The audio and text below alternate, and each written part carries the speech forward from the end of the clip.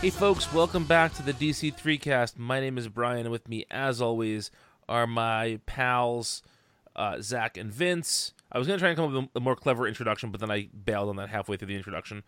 Anyway, we are here with You're doing great, sweetie. Thank you. We are doing our final week of 52. We hope you've enjoyed the journey thus far, and taking us the last bit of the way is Vincey. So Vince, lead us there. All right, 52, issue 40. Chris Batista's on the art duties for this one. So in this one, we've got Steel and the Teen Titans busting into LexCorp and taking on Everyman and Luthor to get Natasha back. At this point, Lex has given himself powers using the Everyman program. And he kind of beats Steel around a little bit in this. At one point, actually, I gotta point this out. At one point, Lex tells Steel that he has fecal matter leaking into his bloodstream. You hate when that happens, by the way. Hate when you have doo-doo in your bloodstream. He uses X-ray vision to be able to. I guess you can see poo particles with X-ray vision. I don't know. Zach, you're a pharmacist. Can you see poo particles with X-ray vision? He probably has to have microscopic vision too. Okay. I bet Superman does. Superman does have that. Yes, yeah, so I bet Lex does, because he's supposed to kind of be like a new Superman figure. But anyway, basically what ends up happening is Natasha uses her Steel's hammer somehow as an atomic sort of power source weapon, and ends up taking Lex's powers away, kind of in the same way Lex could turn off everybody else's powers in the Everyman Project at will. And then also we see at the end of this issue that Kahndaq appears to have some sort of curse or drought or blight on it. The crops are dying. Even though there's like tons of rain, there's like storming, and there's lots of civil unrest. And Osiris thinks that it's his fault for, he just committed a murder. He thinks that the blight is his fault because he's living in darkness. Did I get everything in that? I think so. Yeah. Yeah. This sort of quarter that we're covering, I mean, obviously it's the last bit of 52, but I really do think almost all of these stories just ramp up to they go to some very interesting places. I think this is the best crop of issues that we get in this whole series. I think almost every storyline here ends pretty well. I think I agree that every storyline ends pretty well, and this is really, we get a little bit more of Steel and the Steel and Lex story, but this is kind of the climax of it, and it's really the first of the stories to kind of wrap up. But I think I maybe liked last week's set of issues just a smidge better than these. Funny you say that, Zach. I agree that all the stories wrap up well, but this is my least favorite volume of 52. Interesting. Oh, wild. Okay. Just because I feel like, and this will become more clear kind of as we go along here, I feel like this volume does the poorest job of keeping us engaged in all the stories at once. We get a lot more, and part of that I'm sure is by design, we get a lot more of there's 2 almost entirely Black Adam issues in a row, and then we get kind of an all Batwoman issue. There's just not the balance between the stories, and I think one of the real positives of the best of 52 is that you're loving all these stories, but you're also changing stories every couple of pages. So I really miss that aspect of the book in this volume. Getting a little bit ahead of myself or ourselves, I think that this volume has some of the, I won't say the best art, but some of the most interesting art, because there are some people who come in on these issues that haven't been on the series thus far that are pretty good artists. Yeah, I agree with that too. Yeah, it's a more varied collection of artists, Mhm. and yeah, there are some names here that will become big later. Also, yeah, I agree with that for sure. Kind of like in 52 issue 41. Should we Ooh, move on? sure. The Yeah. art in this one is Giuseppe Camuncoli, and yeah, I don't know that he was much of a name back then, but this, for me, this kind of put him on the map. I think. I Yeah, I can't I think can't this think would of have anything been else. like Yeah. I was gonna say I think this would have been before he did his run on Constantine or on Hellblazer with Peter Milligan, which was I think the first thing that I really recognized him in. Mm-hmm. Yeah, absolutely. Um, okay, so we start with Adam Strange and Starfire getting attacked by Molech the Hunter, who self-destructs in sort of a self-defense move. Um, we also get, I will say, the Space Heroes stuff, the Adam Strange Starfire stuff continues to be like the one story that I think is lagging for me a little. Like, we get scenes of them sprinkled in here and there that don't feel like they have much to do with anything else. You want to say something? Sort of. I don't. We'll save it. We'll save it. Okay, all right. I mean, there are ways that turns around. Well, I was just realizing that it's really the only plot thread that goes nowhere Yeah, in this book. I was just thinking the same thing. How it doesn't really impact any other corner of the story at all, and it doesn't have any really far-reaching like consequences for the DC universe. Like I think if I'm not mistaken, there is some follow-up stuff in one of those countdown series. Yeah. So there's the Countdown to Adventure, which was the follow-up to these characters, and then all of these characters, Jim Starlin would go on to write. I think it was Jim Starlin wrote like several miniseries featuring these characters over the next few years. Mm-hmm. So it doesn't wrap up in this at all, which I didn't remember it playing out the way that it ends up playing out, and it is a little disappointing. There are some good beats in this volume with the space crew, but yeah, it ultimately just doesn't amount to much at all. So disappointing. Yeah, yeah. The one bit I like, which we'll talk later, is I do like some of the Animal Man stuff, which did come out of this, but yeah, you're right. It doesn't touch any of the other stories in the way that some of them overlap with the Crime Bible stuff or have more of a role in the DCU going forward. Um, yeah. So anyway, we also see Renee training with Richard Dragon, who says that if she wants to honor Vic Sage's memory, it would be by not running from herself and becoming the person that she's meant to be. That old chestnut. We also see Ralph retrieving the silver wheel of Nyarlath from Professor Milo's wheelchair. He's going around collecting these artifacts that are meant to help him with something he's working on, and we'll get to that a little later. We also get to see Wonder Woman visiting Renee and having a little conversation with her about kind of the Wonder Woman's perspective on the aftermath of what she did in Infinite Crisis, and kind of a back and forth between her and Renee that's somewhat of a pep talk to Renee. She's getting a lot of those lately.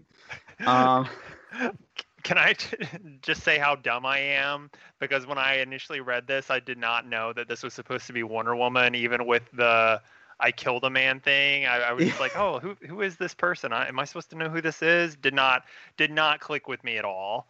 It is So I'm a not. big It is not dum-dum. very. No, you're not. You're not dumb because it's not very clear. The kill the man part did it for me. Then I triggered my memory, but like there is aside from that, there's nothing in the dialogue I think that directly identifies her as Diana, and also there's nothing in the purposefully I think because she's not really in her costume or assuming that identity right now.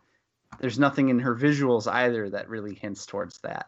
She doesn't particularly distinctly look like Diana, you know? Well, Yeah. what's funny about that too is that she says that she's there to meet a friend, and if you read the back matter, they're like, yeah, Diana meeting Bruce there, and I was like, wait a minute, that's the friend she means? Like, I didn't pick up on that necessarily. Just like obviously that happens in a couple of issues, but when she said she was meeting a friend there, did either of you guys say like, oh, of course it's gonna be Bruce? No, because I didn't even know it was her. And I think part of the reason I was also a little confused is because before I had read this issue, I had thumbed through issue 47 because I knew that was another Batman-centric issue, or it had some Batman stuff in it.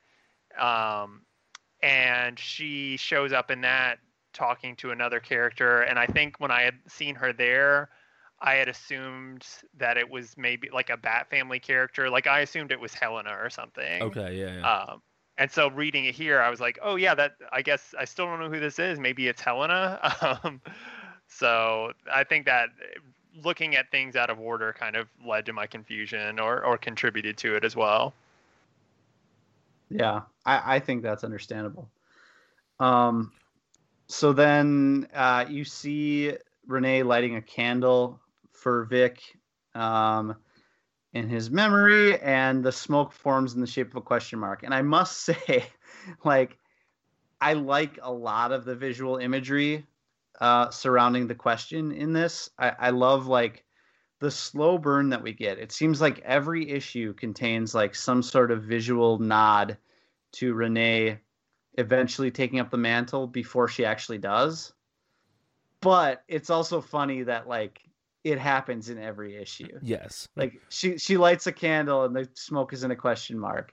She has a vision where she's standing in front of a mirror and she's missing her face. Like, it literally happens like a dozen times before she actually puts on his costume. It's all very good. It's all very, like, visually evocative and intriguing and really well done. But, like, it is also, like, bashing you over the head with it too. I wonder how much of that comes from us also knowing that's how the story ends, because we've read it before, or yeah. I mean, I think you're right. I think it's very blatant, but I wonder if we hadn't read the story before, if we'd feel the same way. Yeah, I do wonder. I mean, it is very blatant though. Like it's just question marks everywhere, and I think even more like, we know that she becomes the question, but a lot of the arc I feel like has hinted at her maybe becoming something other than the question, like the answer, perhaps. The answer, perhaps, which would have been very, I think, like a little dopey and on the nose, but can they do that? I don't know. But yeah, ultimately, I think it maybe is a little disappointing that she does just become the next question. But sometimes those questions can never get answered. Mm-hmm. That's right. And then at the end of this issue, we ultimately see Adam Strange and Starfire crash land on none other than the Green Lantern planet Mogo. Fantastic. Which love Mogo, yes, great bit. Anytime Mogo shows up, good shit. So this kind of pops up later on. I think you'll see it more, but I just wanted to mention that in the back matter for this issue, Rucka talks about how this is when they began to panic about the series, because they were realizing they had so much more they had to get through, like in the final 10 issues. And I wonder if that's part of why I had sort of a less fun time reading this volume this time, because I read the back matter like as I was reading each issue, and maybe just because he pointed out how rushed they felt, I felt it was more rushed too. It's like that thought was implanted in my head, and I wonder how much of that had to do with my feelings about this volume. Yeah. This issue also had a backup that was The Origin of Starfire with art by Joe Benitez.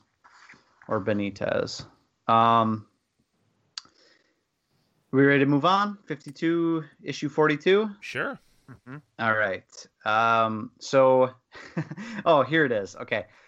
Renee, this is where Renee, it opens up with her looking at her own reflection and without a face in some dark cave at Nanda Parbat. So part of her like spirit quest or whatever, obviously she's seeing herself as the question in some way. Art by Derek Robertson in this one, by the way. And honestly, like, he's probably my favorite artist that worked in this book, I think. I would probably agree. I mean, like, we've had Phil Jimenez, who is really, or do you mean in this specific volume? I mean in the series period. Okay. I'm probably forgetting like a Phil Jimenez here and there. It wasn't great Jimenez though, is what I was gonna say. I would say this isn't peak Derek either. It's not peak Robertson, but like there are some really bits. Good still though, I think. Yeah, the stuff the stuff that follows with like the with Neron and yes, we'll get to it in Ralph. Like I love the way that stuff is staged. I think it does a brilliant job of delivering the script in a very twisty, turny, surprising way. I think the visuals add to that in an insane way. Like it's less workmanlike, I think, than some of the other artistic work on 52 has been. But you're right. Yeah. You're like, as far as like pure renderings are concerned, like the actual line work itself, yeah, not peak Robertson. Everybody was on a deadline here, and yeah, I'm just gonna go ahead and say, I think that the Ralph storyline gets the best ending. Agreed. Yeah. This stuff rules. Yeah, it whips so really hard. Good. Every bit about it works as it's supposed to. And you figure like what a Herculean task that is, because Neron was not mentioned until this issue. Like, the fact that this all lands with an unseen villain is pretty insane. Mm-hmm. Yeah, and yet really well done. Like, it didn't need a ton of setup. It makes perfect sense. You know what the stakes are. Yeah, it's great. A couple of things I wanted to. Sorry, Vince. I wanted to point out about the Ralph stuff. The revelation that he's been drinking Gingold is fantastic. So good. And like once you read that, you're like, of course that's what he's been doing the whole time. But he plays the role of the sad drunk so well throughout it that you really do buy that that's what he's been drinking this whole time, and that's like a wonderful revelation. I think that this series does a really great job of reminding you over and over again that he's a very good detective. And so him putting together all these pieces does not feel like too much of a like witless hero figuring it all out at the end of the story.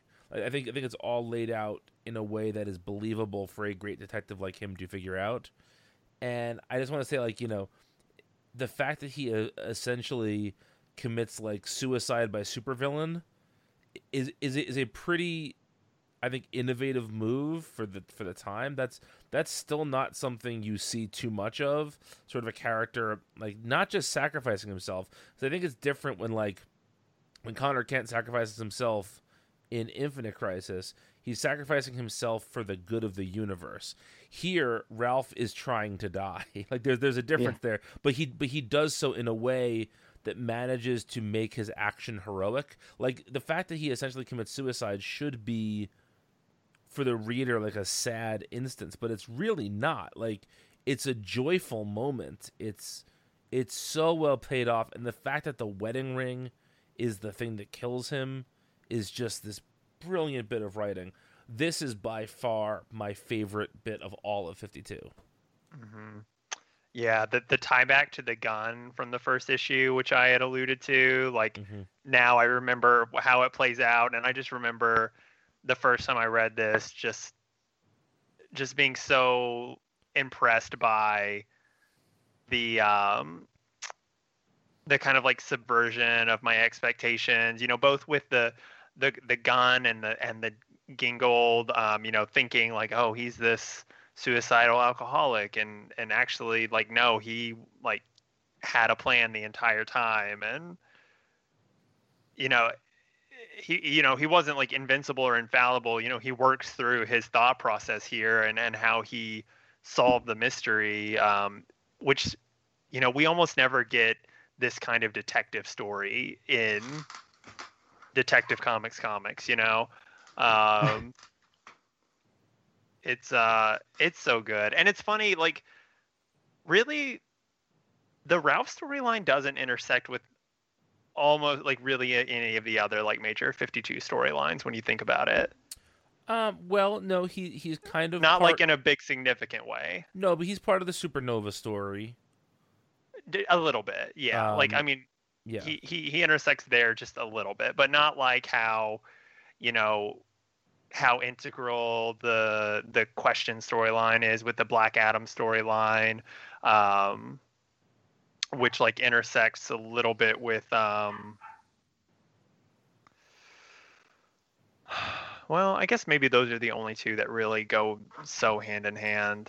What I would say about this is that to me, Ralph represents the old DCU, both in terms of like this is directly following up on an identity crisis beat. So it represents like the pre-Infinite Crisis, pre-time jump 1 year later. This is like he is sort of the avatar of the old, and so he kind of has to die because this series is so much about bringing in new continuity and new opportunities for old characters and all of that. And so his role, when you look at it from a distance, it sort of makes sense that he's the one who's going to die. So I don't think he needs the same connections to the overall story because he's just so embedded in the DC universe itself.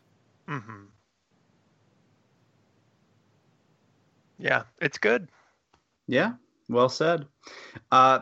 You said so much about the plot here, Brian. I don't think we need to really cover it in any more detail. But one question I had before we move on to the next issue is at the very end of the issue, you see Fire, the JLA hero Fire, leaving the wedding ring on Sue's grave. And is there anything more to be? I guess I'm just maybe don't know this as a fan, but is there anything more to be read into that with her? I don't think she's leaving it. I think she finds it. Oh, she finds it. Okay. Yeah, I kind of had the same thought that she found it there. And if you recall, like she goes and checks on Ralph in one of the early volumes. So that's the only connection. Just yeah, that, I think it's just tying up the circle because they were JL, I believe Justice League Europe teammates together. Okay. Yep, that could be right. Okay. Can I just talk about the back matter a little bit here, or is there more about the issue you want to talk about, Vince? No, go for it. The origin of Green Arrow, Mark Waid and Scott McDaniel, or you're talking about the back matter from the trade here. Your trade back matter, yeah. Yeah. So this one is written by our pal Dan DiDio, and he talks about how controversial the death of Ralph Dibney was among the writers, and this seems like that this is something that DiDio, I don't want to say pushed for. It seemed like he was always going to die, but there was like tons of rewrites for how he actually died. And it seemed like most of the writing staff was not happy with Ralph's death here, which seems crazy to me because it seems like such a well-written death. But I'm very interested to see, which we will probably never see, sort of what the other writers wanted to do with him. Yeah. Yeah, I don't know.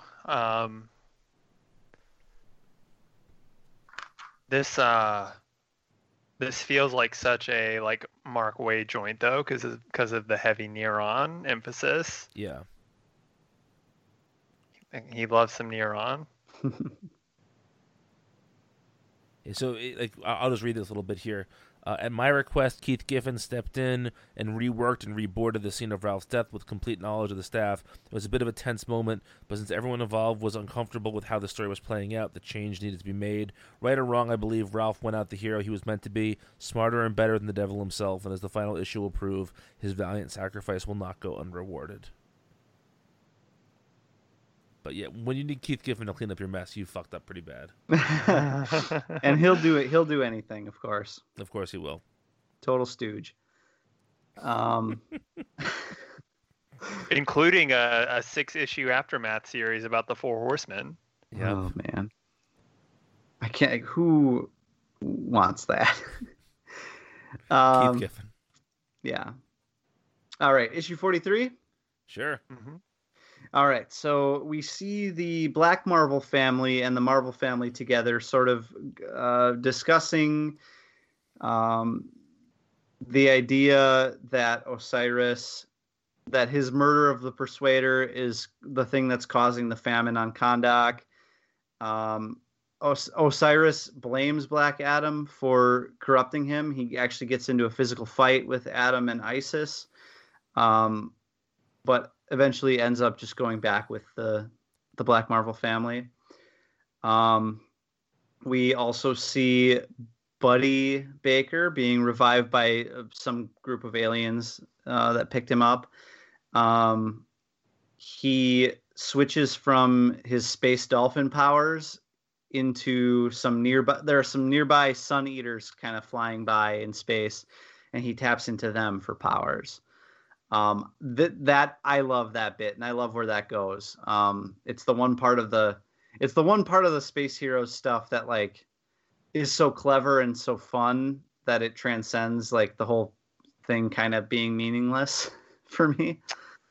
Yeah. Yeah. I mean, it feels like a direct. I haven't read all of Morrison's Animal Man, but it feels like a direct follow-up to some of that. Just the way he is like, there's like a very meta aspect to his resurrection and stuff. You know, it has echoes of like the Time Tailors from Seven Soldiers. Almost kind of like a different aspect of that. The way he's just like reinserted into reality and everything. Yeah, it's good.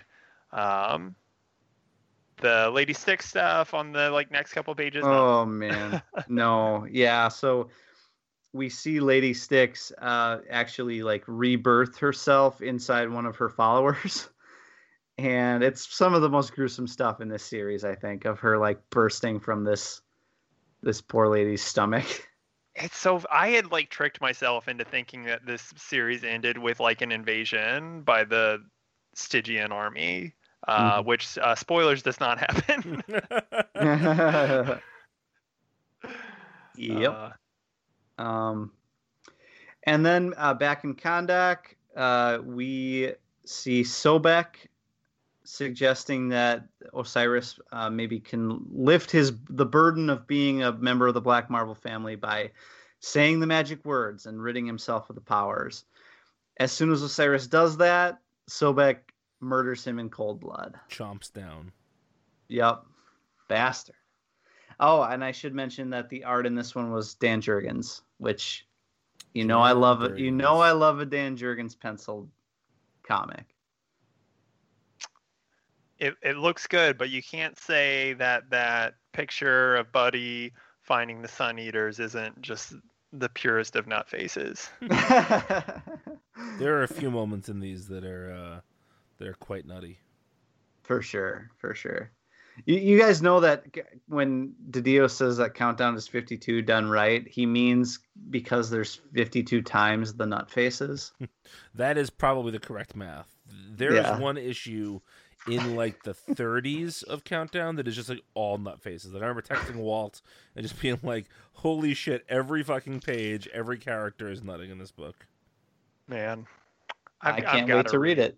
I gotta read it. I gotta do it one day. You gots to. We're not doing it for the show. Where do we stand on that? We'll discuss that after the show. I don't know. Okay. I don't know. You were the one that brought it up, motherfucker.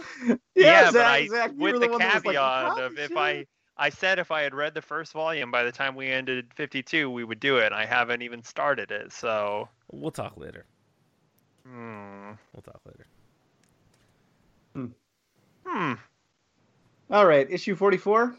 I believe so. Yeah.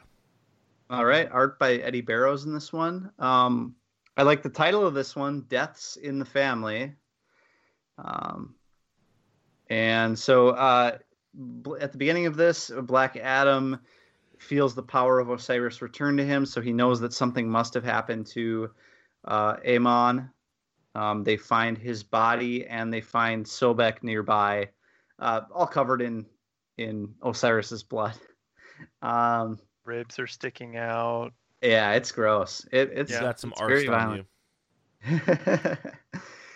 you. Sobek reveals that he's actually Famine, one of the four horsemen, and that they're the ones that are causing all the desolation in Kahndaq as punishment for them turning down the. Remember, early in 52, Intergang made a proposition at Black Adam, and he turned him down. So this whole thing is punishment for that, because the four horsemen are connected to the Intergang through the crime Bible and all that stuff. So I really love the way that gets folded in here to the Black Adam stuff.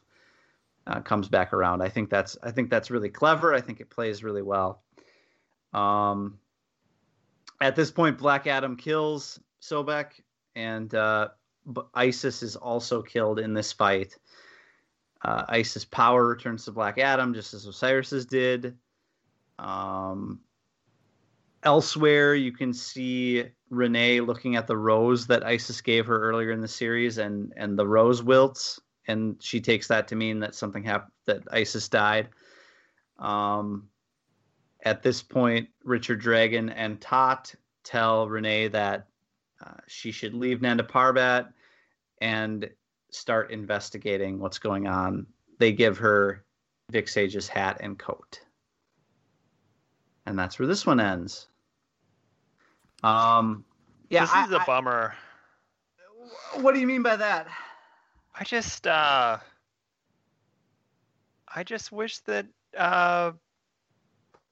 I just wish that Black Adam's story didn't have to go the way it did. Yeah. I don't know.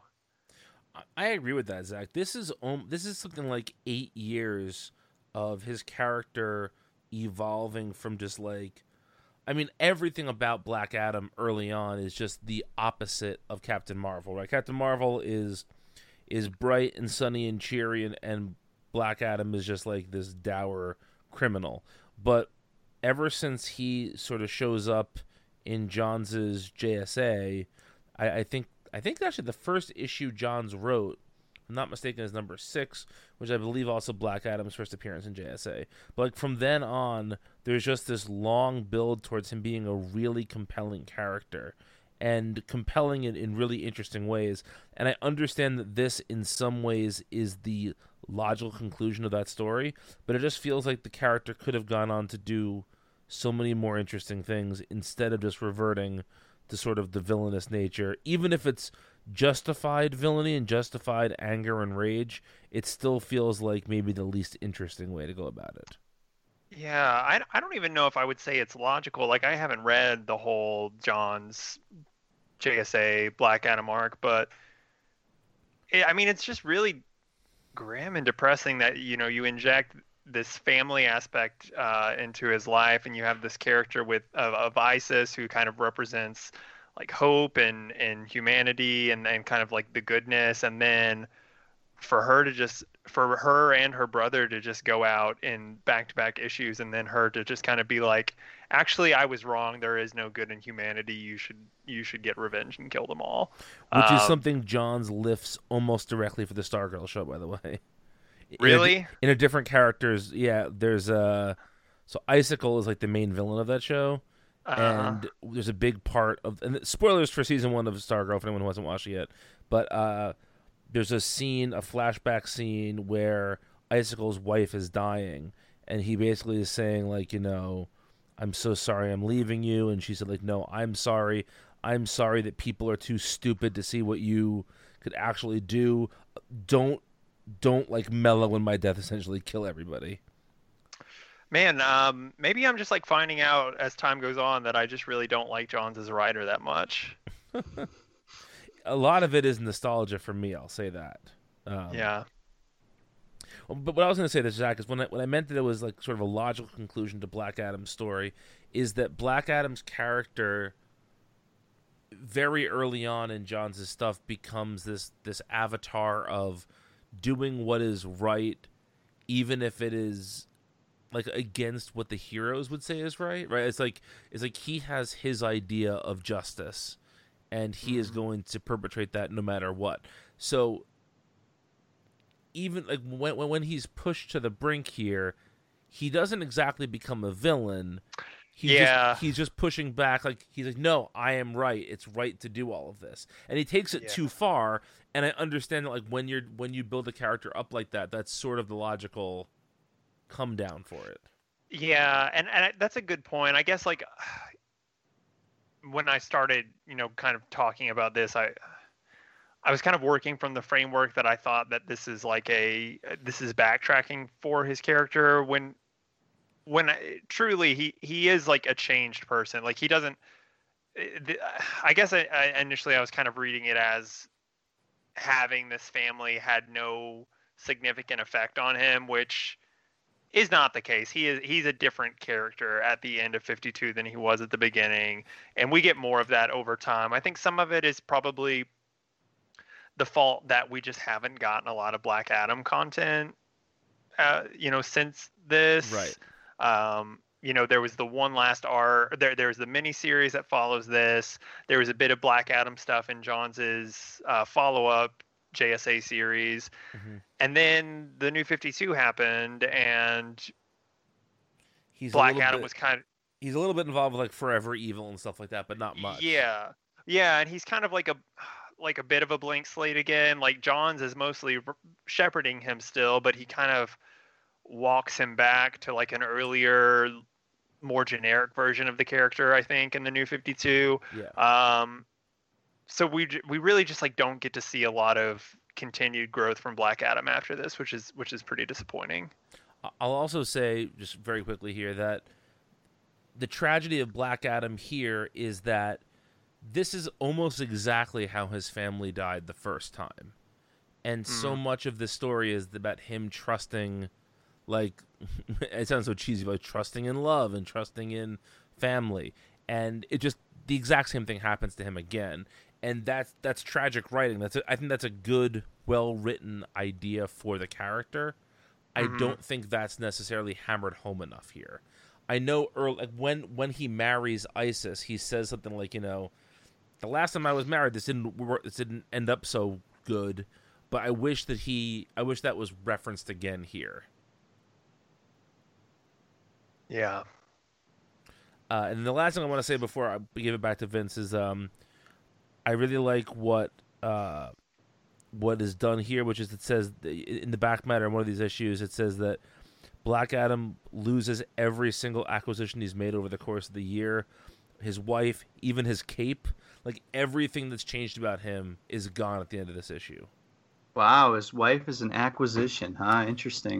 That's Greg Rucka's words, not my words. I'm not saying it to you. You understand what he's saying, though. Like everything. Yes, he's I know. gained, I know. I'm just kidding. I know you are. I'm just being silly. He just wants to make everybody problematic. Yeah. That's right. Everybody but me, baby. Yeah, I think the Black Adam stuff plays really well, but we can agree to disagree. Should we move on? Yeah. 45? Okay. So this one has art from Chris Batista and Jamal Igle. Now we're post-ISIS funeral, and Renee is approaching Black Adam, and I really like this scene. She basically tries to offer condolence and even aid to Black Adam in his time of need. And she says something like, anything I can do to help, or we can team up on this or whatever. He very coldly refuses, and basically tells her that she should be investigating Intergang in her own backyard, Gotham City. I really like this bit because I like even reading it again, I didn't remember or know where the conversation was going, because Black Adam has shown at least enough of canniness or something in the past to maybe accept Renee or find her to be honorable or whatever, but he's in such a state now that I think that plays really well. I can see what you guys mean about well, now he's just reverted back to some pure villain or whatever, but yeah, no, I want to make it clear that I walk that back a little bit, because there is, like, even though he is about to go on this huge rampage, there is like a clear distinction. He is more restrained in certain circumstances than he would have been at the beginning of the series. Yeah. So yeah, then we see the start of Black Adam's rampage. He goes and he kills the president of Bialya, essentially for working along with Intergang and the Four Horsemen, and he just starts ripping shit up there. Meanwhile, like, we see Checkmate and the Suicide Squad watching from afar. Atom Smasher refuses to remember that he was about to be made part of, or was made part of, the Suicide Squad, but he refuses to go after Black Adam on Amanda Waller's terms. He's going to go seek him out himself because he doesn't necessarily believe that this is something that Black Adam would do of his own volition. And, he threatens to blow the lid off of the new Suicide Squad if he's not allowed to just go and investigate on his own. Black Adam continues like wrecking stuff. The Great 10 and August General and Iron talk about what to do about Black Adam if he would come to China and attack China. They kind of debate whether the Four Horsemen thing is really any of their business at all. And at this point, I think Black Adam starts fighting the rest of the Four Horsemen. I think at this point he's fighting Death, who also goes by the name Azraeus. Right? Is that right? Something like that, yeah. Azraeus was Death, yeah. And in amongst all this fray, the Science Squad is worried that Black Adam will discover that they were the ones who unleashed the Four Horsemen in the first place. So, and that's where this one ends. Yeah, I really love the way that things are ramping up here. I think that we'll talk about it, but the World War III stuff specifically is not great. But in the context of 52, I think all of this stuff is heading towards a really satisfying conclusion. The next issue, I think, is especially good. Yeah. Atom Smasher and Black Adam have a great, like, long story that John's put in JSA rather. And so seeing those characters interact here is very good. Yeah. It's good stuff. Definitely. Are they, trigger my memory here, are they related in some way? So, no, not really. When Black Adam joins the Justice Society, Atom Smasher is the one who is the most opposed to it. And they sort of develop this grudging friendship. And then when Black Adam leaves the JSA, because he basically feels they're ineffective, Atom Smasher leaves with him. So he goes from being an adversary to being like his closest ally, and then eventually he decides that Black Adam's gone too far. And that's what leads to him turning himself in and being in prison so that Waller can use him for the Suicide Squad. Oh, okay. Okay, cool. All right. Issue 46? Mm-hmm. Okay, we'll take a break after 46. Yeah. So issue 46... in the beginning takes place on the Oolong Island with the Science Squad, and I think it's really funny.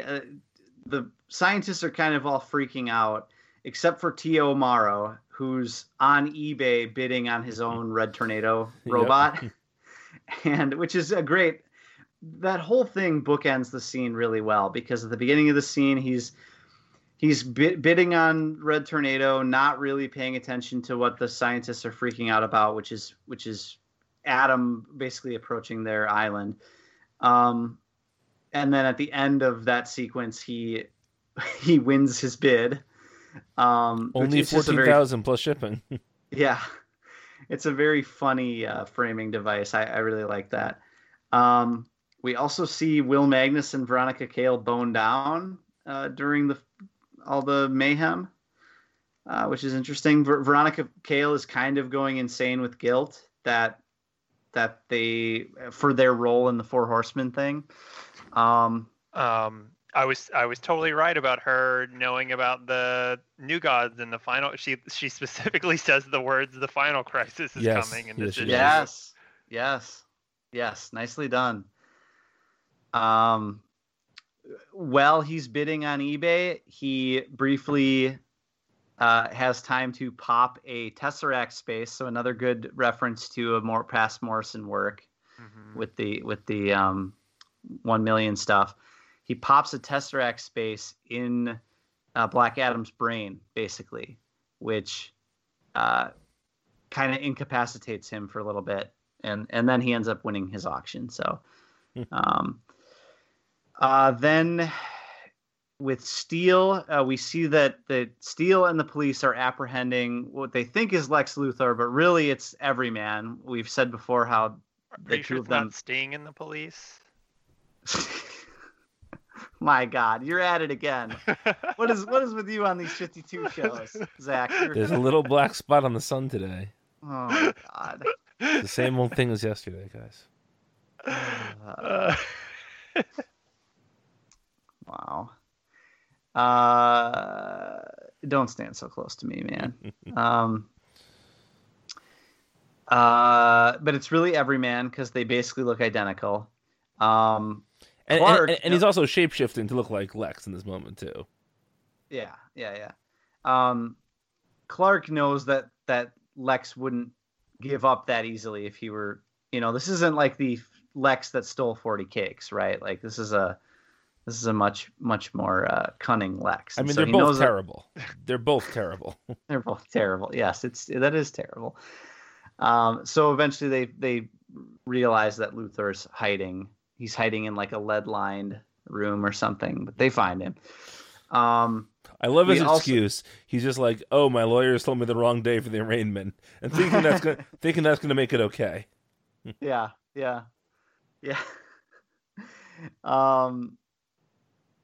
We also see the JSA trying to clean up after the Black Adam's rampage in Bialya. I don't know if I'm pronouncing that right, but they state that over 2 million are dead, and Atom Smasher shows up at this point looking for Black Adam. Again, not able to believe that Black Adam would be responsible for that many deaths. The art in this one was Pat Oliff, by the way. And yeah, I really like this one. Zach, you're right. This issue is good.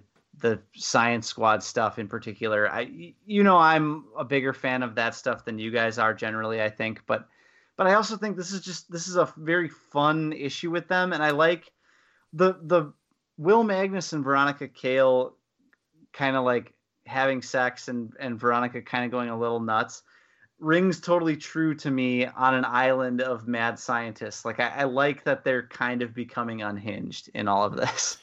This is the best Science Squad stuff to me. Yeah, I think so too. Yeah.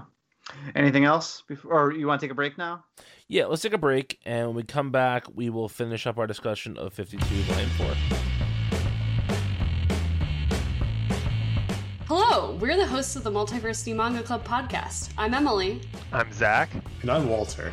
Each month, we pick a manga to read and discuss among ourselves. Past books include Monster, A Silent Voice, and Pokemon Adventures. We also look back on the past month's installments of Weekly Shonen Jump, discussing the highs and lows from the Viz anthology. We've even discussed notable manga adaptations like Netflix's Death Note. At the end of each episode, we announce next month's book club pick so you can read along with us. We're always open to suggestions for future books as well. So join us on the first Friday of every month on multiversitycomics.com, Apple Podcasts, or your podcatcher of choice. All right, issue number 47, art from Giuseppe Camuncoli again in this one. We see Bruce and Wonder Woman in Nanda Parbat. Tim is waiting for Bruce outside of the cave where Bruce is doing his own vision quest or something. And we also see Bruno Mannheim and Whisper Adair doing some like sacrificial crime Bible ritual stuff to try to find Batwoman.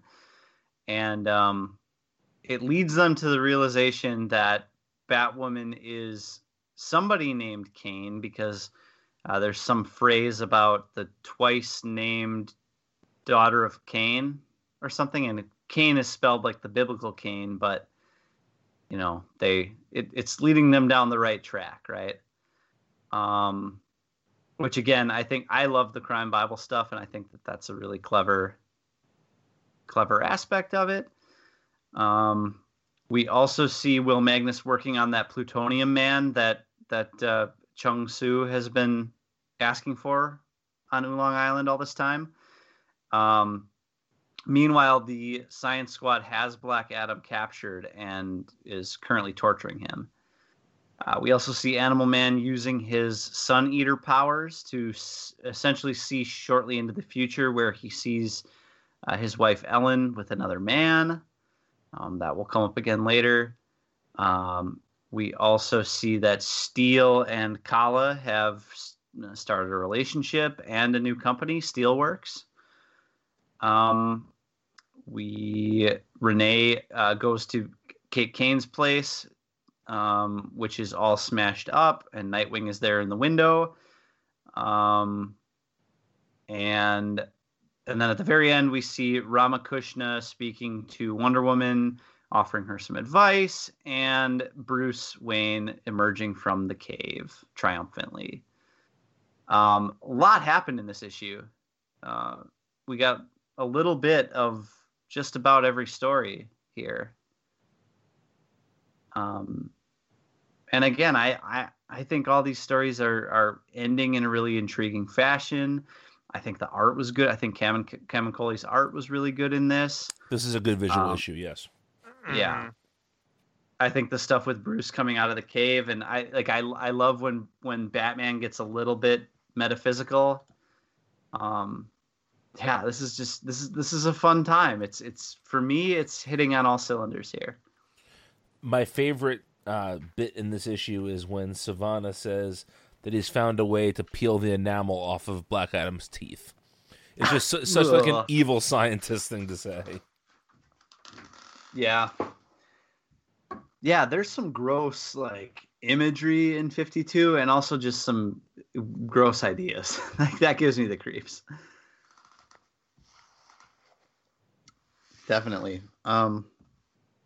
Anything else about this one? What do you guys think of the crime Bible stuff at this point? It's a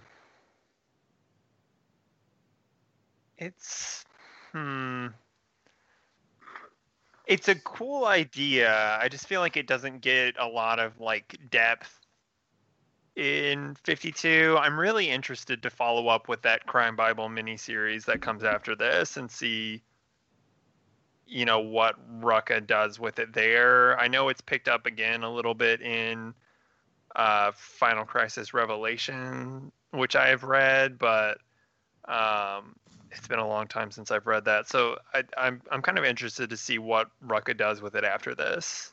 And I think it's a really good companion to the stuff that Morrison was doing around this time with the New Gods. Mm-hmm.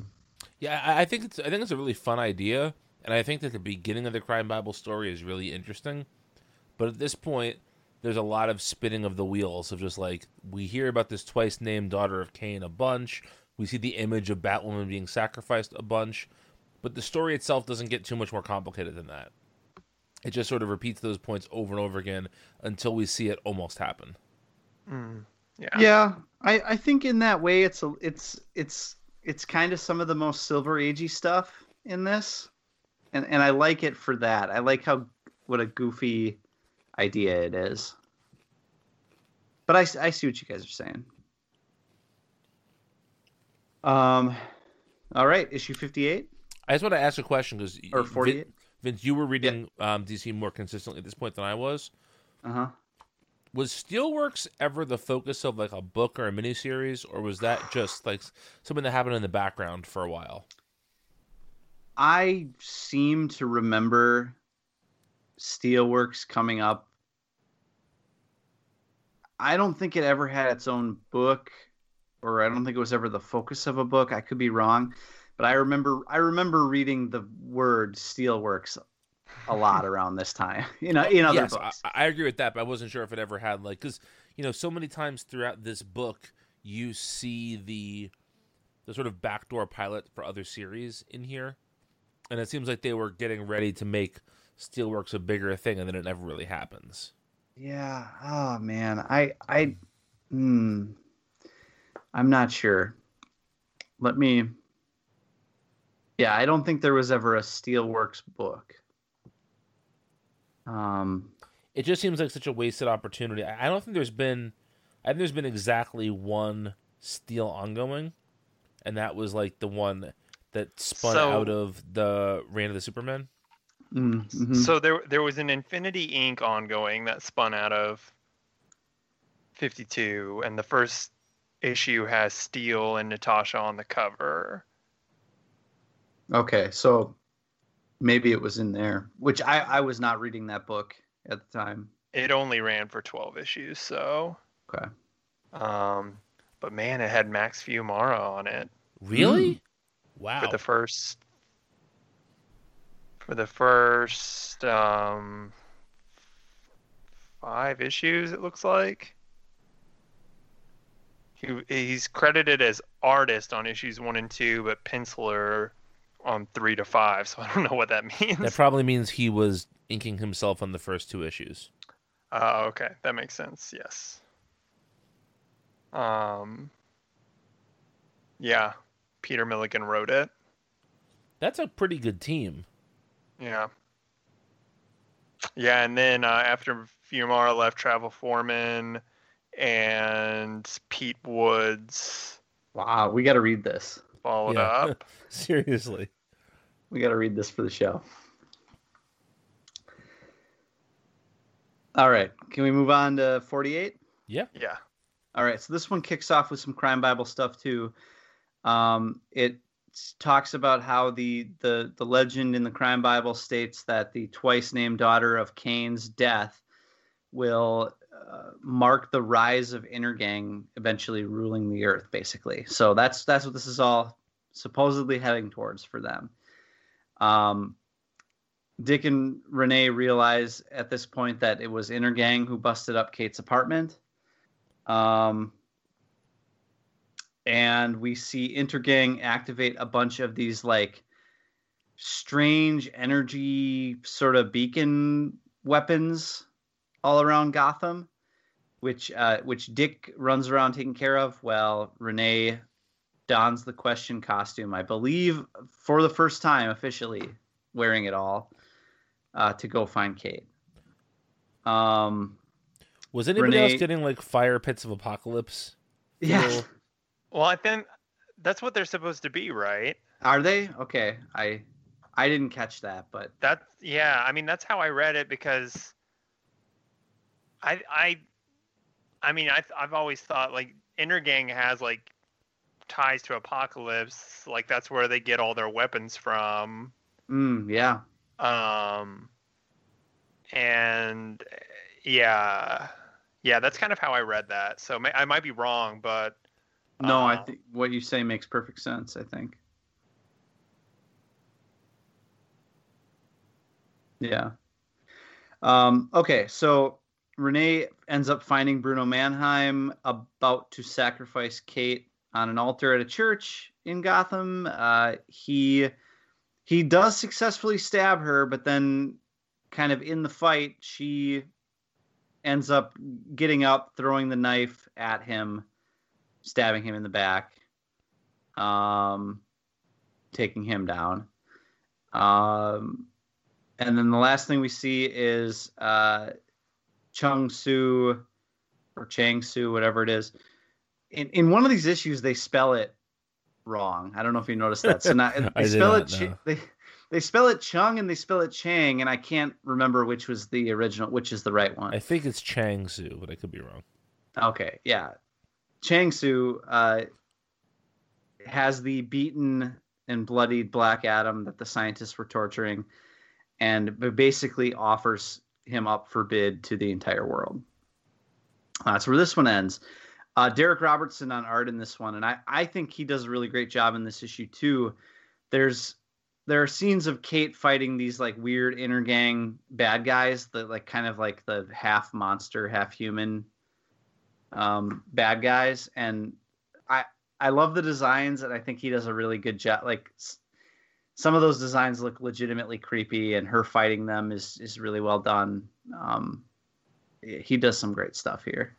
Mm-hmm. If this issue came out like 5 or 6 years later, it would have been titled "Take Me to Church," because I feel like all of these issues have like weird punny titles that are sometimes like pop culture references. Mm-hmm. And Renee says like, for the first time in a long time, I'm going back to church or whatever. So I feel like that would have totally been the name of the issue if this came out in 2013.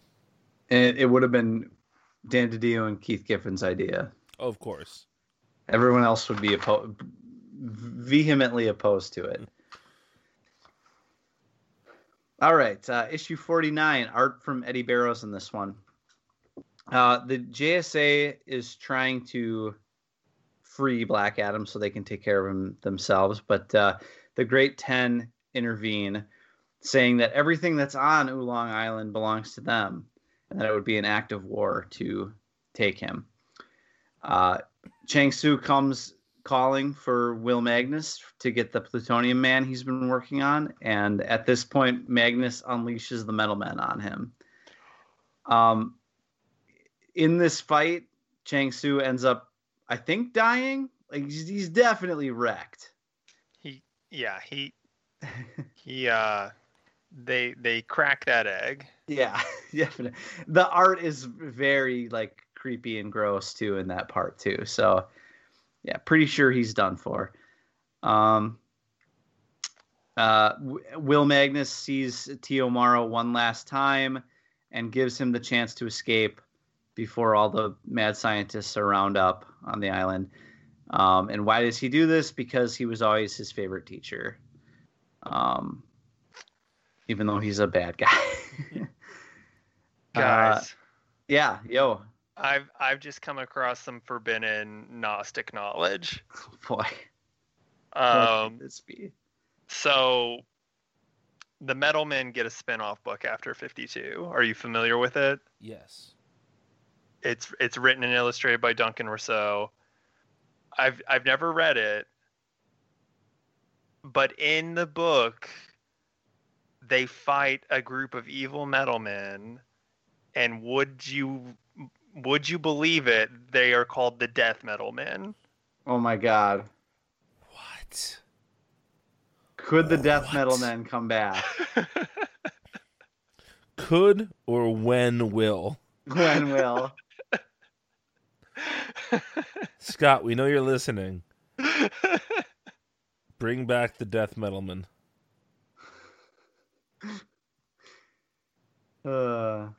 Yeah, I'm ready. Okay. We then see Atom Smasher and the JSA searching the compound. They're holding Dr. Savannah upside down and shaking him out, basically, in a funny scene. Eventually, they do find Black Adam, and Atom Smasher gets to question him about what happened in Bealia, asking him whether he really could have killed all those people. He's basically giving him an out. Yeah. He's And saying, like, Adam- look, the Four Horsemen definitely did this, right, dude? This wasn't you, right? And Adam doesn't take it. He refuses. He doesn't. He resolute. says nothing in response, as far as like whether he's guilty or not, but basically doubles down that he's going to war now with everybody. Yeah, so he definitely doubles down. And then, and this is kind of a small scene, but I did make a note of it because I thought it was kind of interesting. In Metropolis, we see the remaining members of Infinity Inc.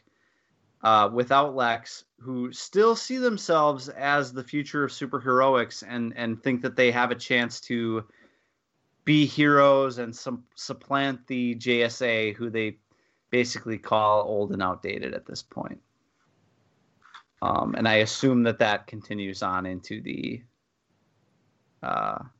Infinity Inc. series, the aforementioned. Anything else about that one? I don't think so.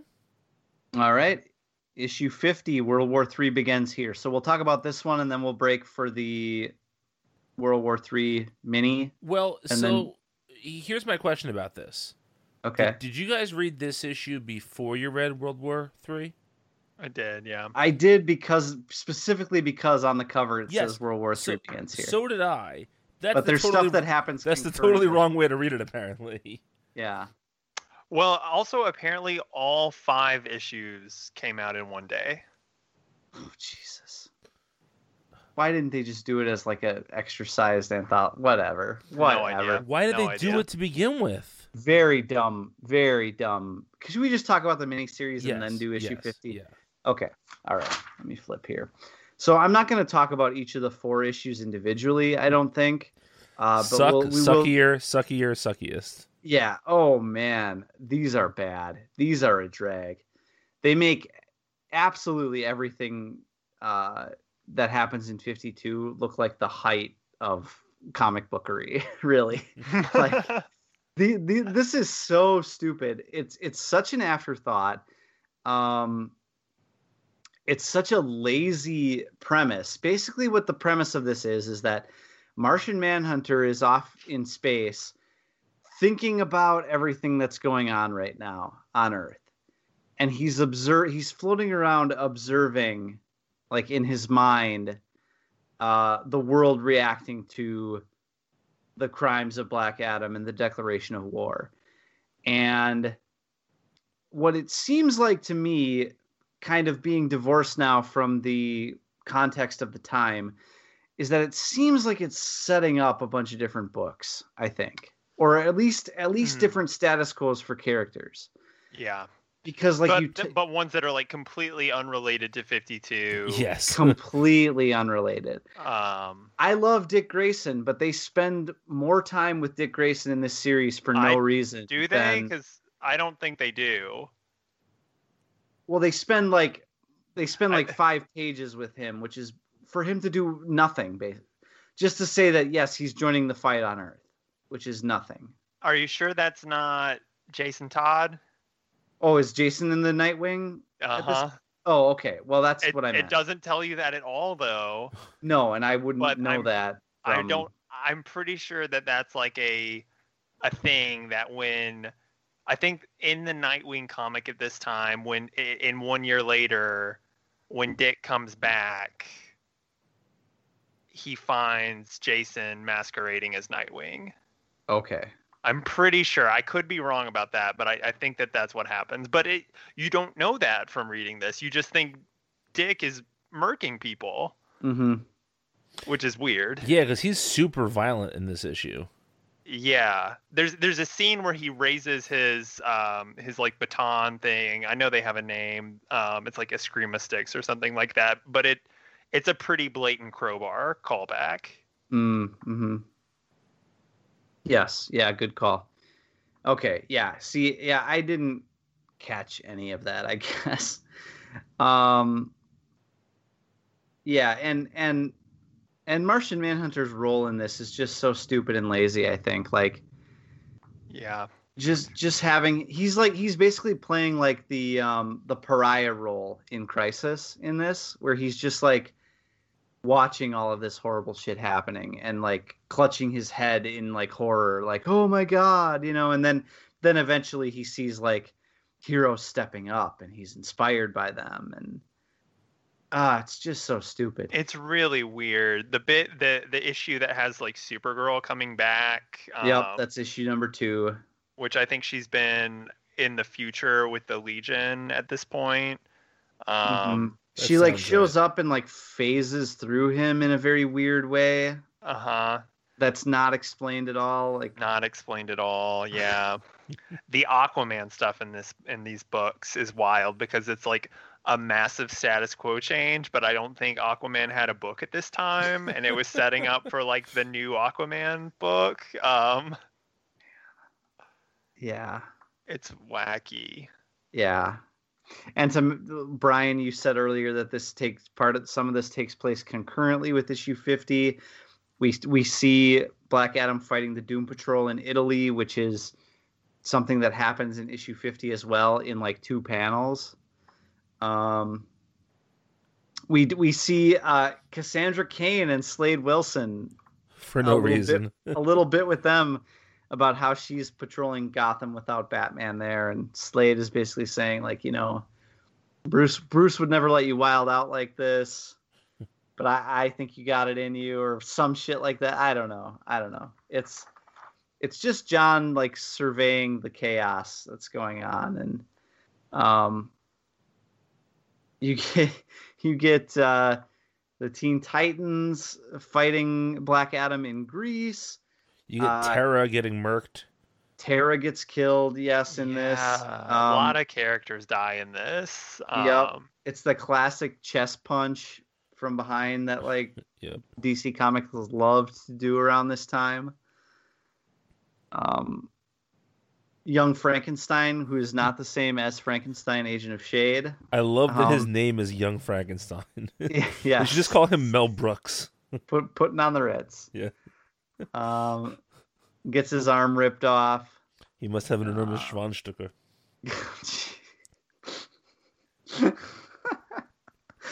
Weird thing about this series is that the first 2 issues are written by Keith Champagne. The last 2 are written by John Ostrander. Very weird. You wouldn't know it though. It really doesn't matter. You have no idea.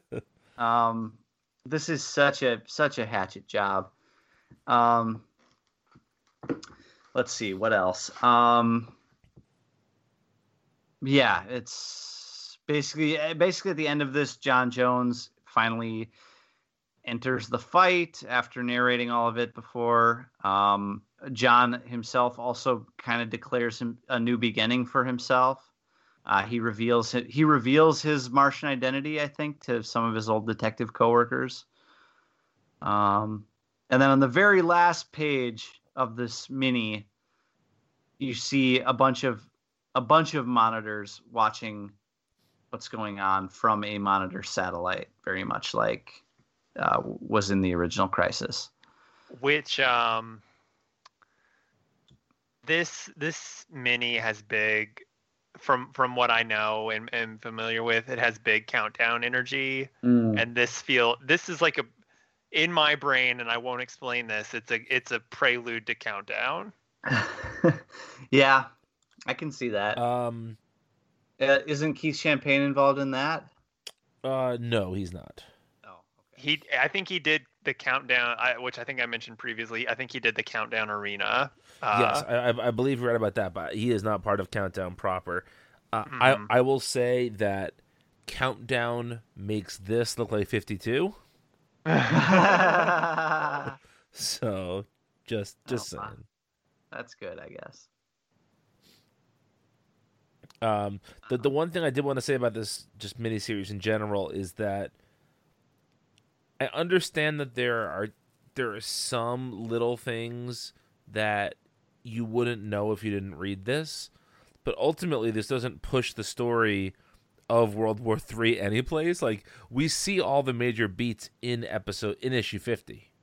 Mm-hmm. There's really no reason for this. No, this feels like and looks like a complete cash grab. It sucks. I don't recommend reading it. No, I had never read it before this time. Me either. And I now understand why.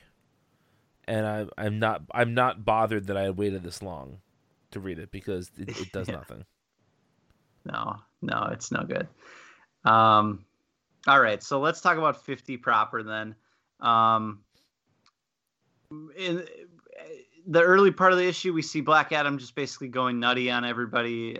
In Egypt, the Marvel family. In Italy, the Doom Patrol. China, the Great 10. Greece, Teen Titans, as we already mentioned. We also see the JSA kind of prepping to confront Black Adam. And as Black Adam's laying waste to the Great 10, they finally decide, they're a little stubborn at first, but they finally decide to agree to accept American aid because Black Adam is killing members of their team at this point. We see basically the American team is the JSA, Steel and Natasha, Infinity Inc., Booster Gold, Teen Titans, just all these different, basically like whoever's still around at DC Comics right now shows up for this. Captain Marvel also calls together a group of the DCU magicians, including Zachary Zatara, to try to magic away Black Adam's powers. Billy ends up flying into the fight, and they are able to reduce Black Adam back to his human form. And by the time this issue ends, he cannot get out of this human form, and he's kind of seen walking around muttering different phrases to himself that he think may give him back the Black Adam power. Yeah, because that's the thing that's the way that they basically take him out, is that they give him a new magic word. Yeah. Yep. But as far as when this issue ends, he can't get back into that form. And then at the very end, we see Tio Maro has ended up in Colorado with his dilapidated Red Tornado that he won on eBay. And the Red Tornado is still repeating the number 52 over and over. At that moment, Rip Hunter and Booster appear, basically saying, like, we need to go back to the beginning. Whatever that means at this point. Oh no, that's the next issue where they say we have to go back to where it's all started. Never mind. Sorry, that I conflated the two here. Basically, they just show up and surprise Dr. Morrow. All right. Anything to mention about that before we move on to 51? I think it's a clever way for them to get out of, like, for them to put Black Adam off the table for a while, because I feel like it's very hard to take a character that powerful and take him out in a way that doesn't make it seem like. I know so many times in these issues there's a character who tries the thing that everyone's been talking about, and it all of a sudden works this time where it didn't work the first 10 times. And I hate when that happens. And this was a really good example of finding a way out of the situation that hadn't already been tried in the issue. I think it's a very clever way to get him off the table, essentially. Yeah. Yeah. And leads to when he does find out his new magic word, one of my favorite moments in comics ever. Ooh. I didn't know that about you. Well, you know what the new magic word is, right? What's the new magic word? Brian knows, right? Just tell us. Go for it. It's chocolate egg cream. That's something that binds the DC3 together. It is. Yes. In a secret way. 2 years ago this weekend, boys. 2 years ago, we all shared a chocolate egg cream, and that's not code for anything. No, it's not. We legitimately drank egg creams together.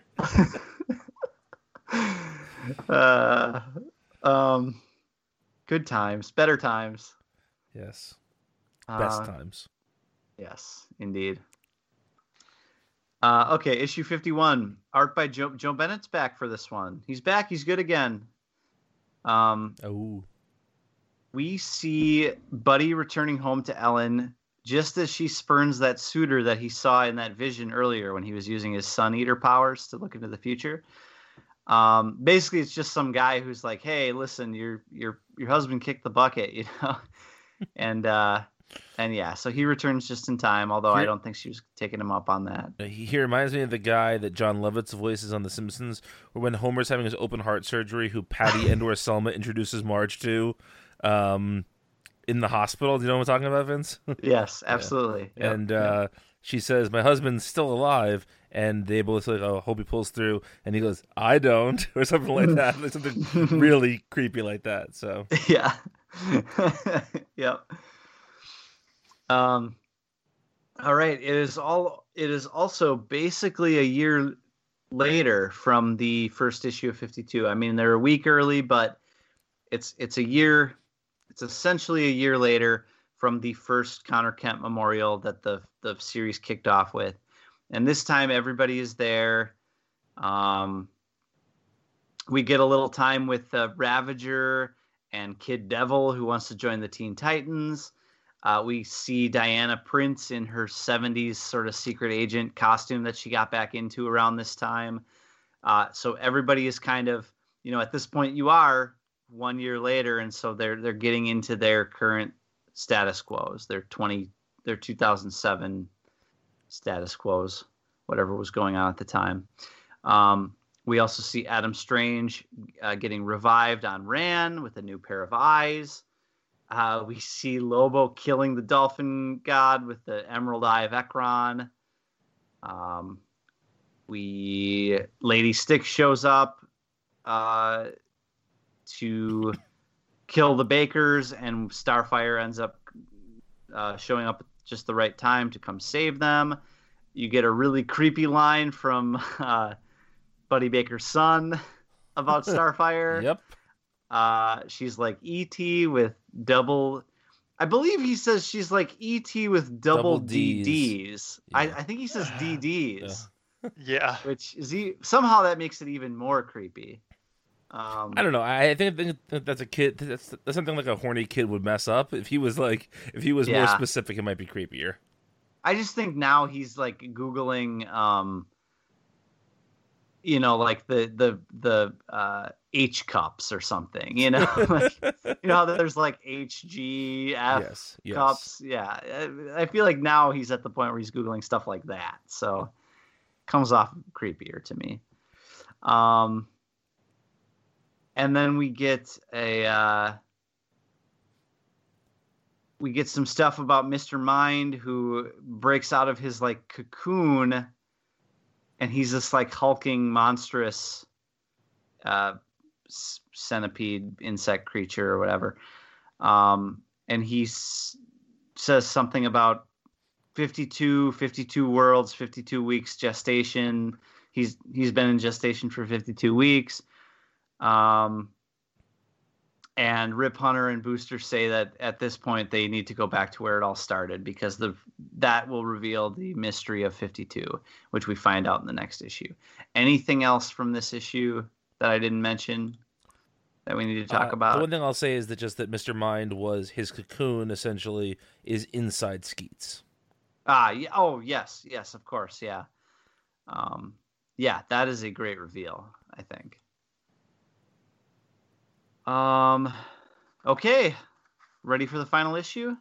I'm ready. My body's ready. Okay. Let's do it. All right. So Booster and Rip go back to 1 year ago, and they basically witness or experience the birth of this new multiverse. So it turns out that the point of 52 is to reestablish that there's a multiverse. It's basically the setup. You don't get all of it basically the way that you do in Morrison's Multiversity, but we do see lots of different Earths at this point. They talk about how there was one Earth, but it was too small to contain all of this energy created in the I believe it's suggested that it's Infinite Crisis. It's the meddling of the Infinite Crisis, the original Crisis characters that the Earth has become too small to contain all the energy, and they began replicating. And they're shown replicating as these like identical copies of Earth. But then this fight with Mr. Mind is causing all these little changes and butterfly effects and reverberations throughout these new Earths. And so then you end up seeing Earth 17. They show you Earth 3, which of course is the crime syndicate Earth. You see Earth 10. And yeah, so you basically things start spiraling out into what would become like the Multiversity Guidebook Earths. Very cool stuff. Like this shit blew my brain balls when I was a kid reading this. I thought this stuff was awesome. You guys? Yeah, this is good stuff. No, this is really good stuff. It leads to some of my favorite DC stuff ever. So yeah, it's really good. It's a weird explanation for how the multiverse came about. Just like all the sort of corruptions of it, but it's fun comic bookery. I don't really care. Yeah, it's really funny that like, I mean, it would have made a lot of sense if they had just left it at, you know, the stuff that Alexander Luthor did, rebooted the multiverse and made 52 Earths, but they had the like Mr. Mind, the like kaiju Mr. Mind wrinkle is very, very interesting, and I liked it. It was good, and I really like, you know, I think the Booster Gold storyline is a much smaller. I won't say smaller. It takes up a lot less room, a lot less time and pages are given to the Booster Gold story than I remember from the first time that I read it. But I think that this is a really good ending to the Booster Gold storyline and sets up the Booster Gold ongoing series, which I remember being enjoyable. The new Status Quo is really good, where he's kind of like the secret. He and Supernova and Rip Hunter are the secret protectors of the multiverse. That's very good stuff. Yes, absolutely. Also, did you guys notice there's a term that's teased in this issue called the Megaverse, and I really want them to do like a like 52 expanded edition or like director's cut revamping where they just change that to the metaverse. Yeah, that would be great. Yeah, Rip Hunter mentions that something about the beginning of Booster Gold's glory years and the birth of the Megaverse, which had that feels like such a Grant Morrison thing. I don't know whether it was or not, but like, I feel like one of Morrison's favorite things to do is create a concept that he bases a book or an arc around, and then reveal in that story that, oh, there's actually a much bigger version of this that we're never going to see or get to, but he'll tease it with like a line. He always does that. Yeah. He always takes it like one step further than it's meant to be. Yeah. Well, I mean, it's funny that we get the seeds of multiversity in this, which doesn't come for another 6 or 7 years. Much more than that. No, it was 2014, I think. This is 2007, right? And yeah. Hang on, I have my cover of Multiversity right here. You're right, 2014. I thought it was later than that. My apologies. Well, Rebirth was 2016, so couldn't have been much later. I suppose that's true. It did come out over the span of like a year and a half, I think. Yeah. Okay, so anyway, they end up figuring out a way to imprison Mr. Mind inside Skeets, and Booster like tosses him like a football to Supernova, who takes it through a time vortex and ends up in week 0, day 0, stuck in this like 52-second time loop or something. Is that right? Did I explain that right? The 52-second time loop is where Supernova, the Booster's like ancestor, he's trapped in there, and that's he's trapped there. That's right, and that's where Rip pulls him out of. Yes. So, but where? Okay, where does Mr. Mind end up then? Mr. Mind goes back to the beginning. Right. He goes of 52, where Sivana finds him, and I think he's like caught in a time loop, basically. Okay, so he is also caught in a time loop. Okay, I just wasn't all that clear in my notes, but I thought, okay. Yeah, it's not like the 52-second. It's not the 52 It's not second. that. That's that's where Supernova is. Okay. Yeah. Yeah. Okay. All right. So then at the end of the final issue here, Black Adam is still kind of wandering, missing. We see a great.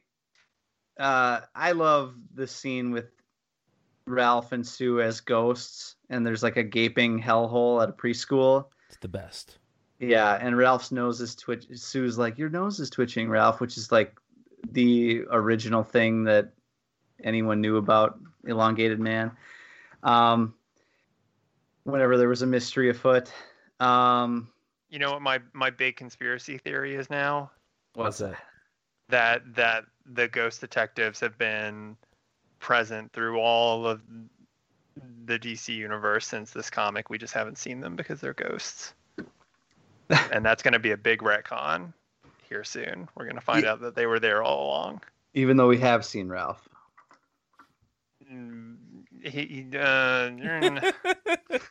But not really. It doesn't count. It doesn't. That was Dr. Manhattan's fault. That wasn't really Ralph. Yeah. Okay. No, it would be great if suddenly there was a Ghost Detective Dibney's book that came after. But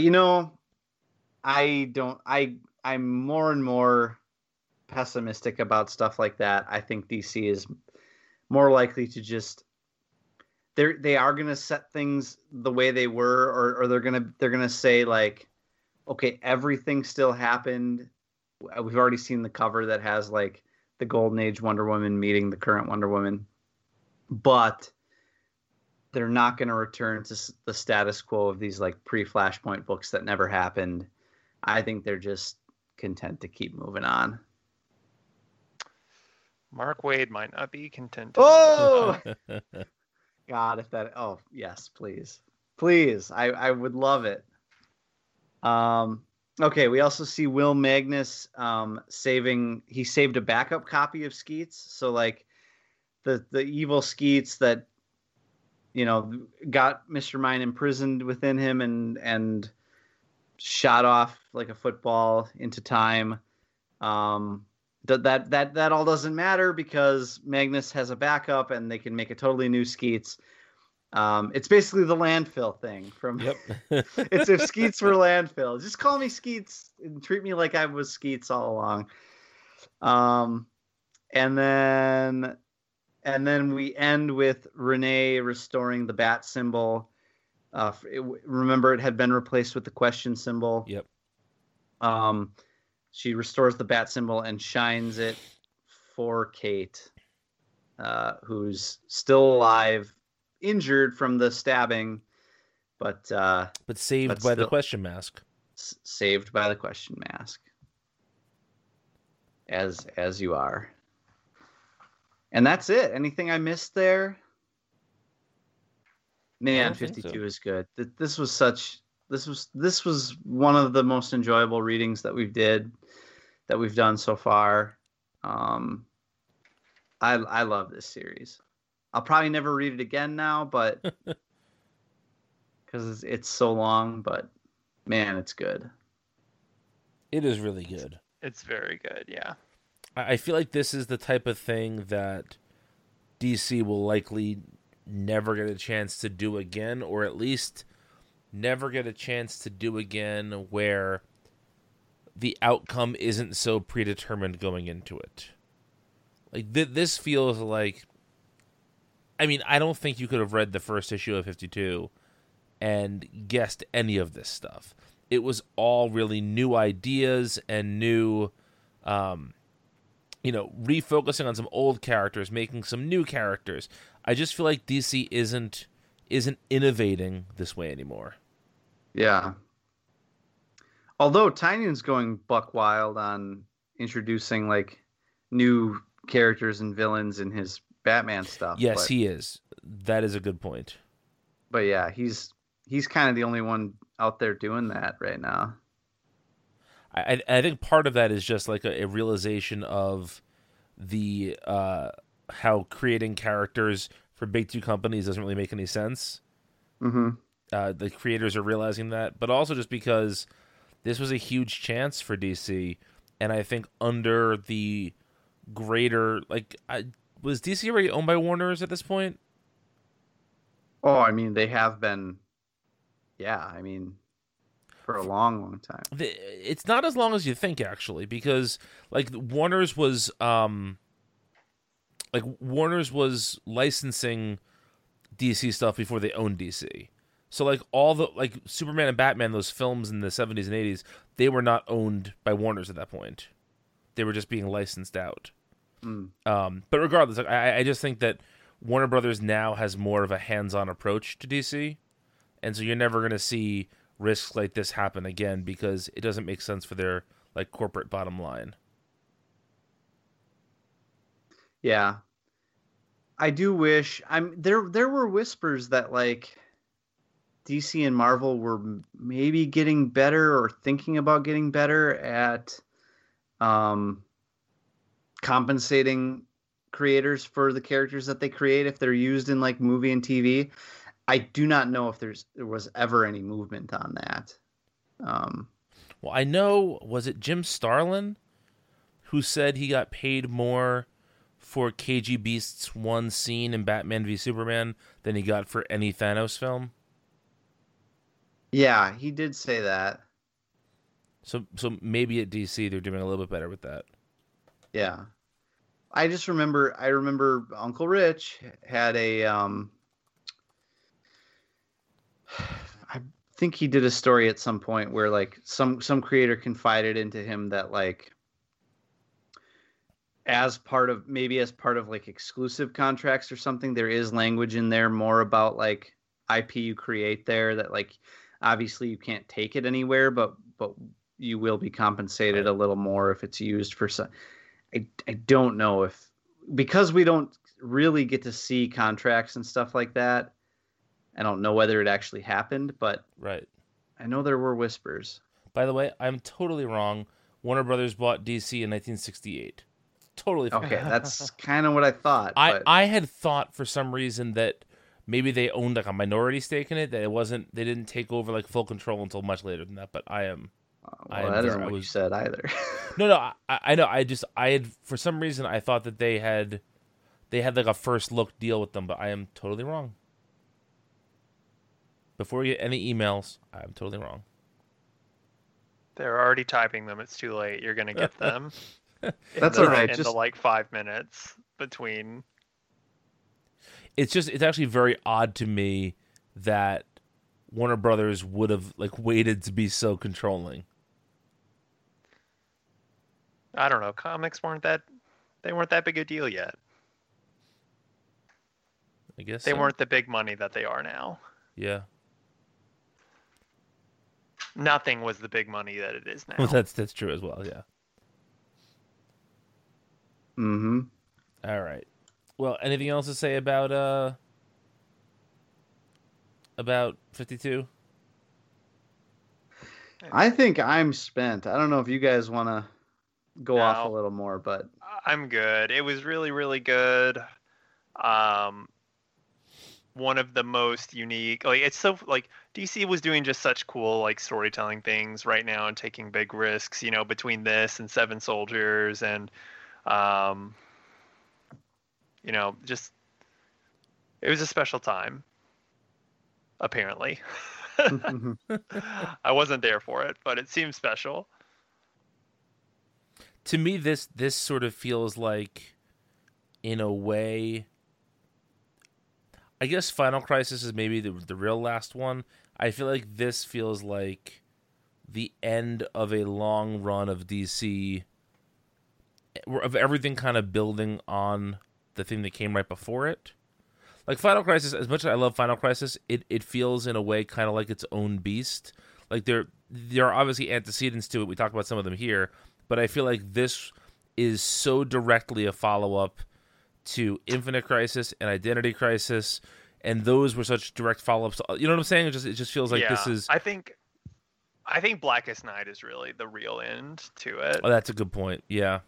I think that's the true end, and I think that's a truer continuation of everything than Final Crisis really is. Final Crisis is the continuation of like all the stuff that Grant was doing in his own head, you know? Right. And there are clearly threads of that here, but I think Blackest Night is where a lot of those threads really, really kind of come to a head, and there's actually a lot of 52 stuff in Blackest Night too. Yeah. A lot of Infinite Crisis stuff. There's just a lot of stuff in there. That I have not read since it came out. Blackest Night. I think I've read it at least one or two times since. I read it probably like 3 or 4 times around the time that it came out. But I haven't touched it in a long time. I'm excited to get to that stuff. Yeah. Well, thanks for listening, folks. We appreciate it. Next week, next time we do one of these, we might do a new comics roundup in the next few weeks. But the next event we're talking about is we are going to be doing the Sinestro Corps War as a 2-parter. So stay tuned for that. And until then, if you want to get in touch with us, 2/3 of us are on Twitter. I am at Brian Needs an App. And I am at Wilker Fox. If you need Vince, he is furiously Googling an ET with double DDs. You know it's out there. Oh, it's out there, and you're gonna find it. I'm gonna find it right now and put it in the chat. Ooh, baby. All right, folks. Thanks for listening. Bye.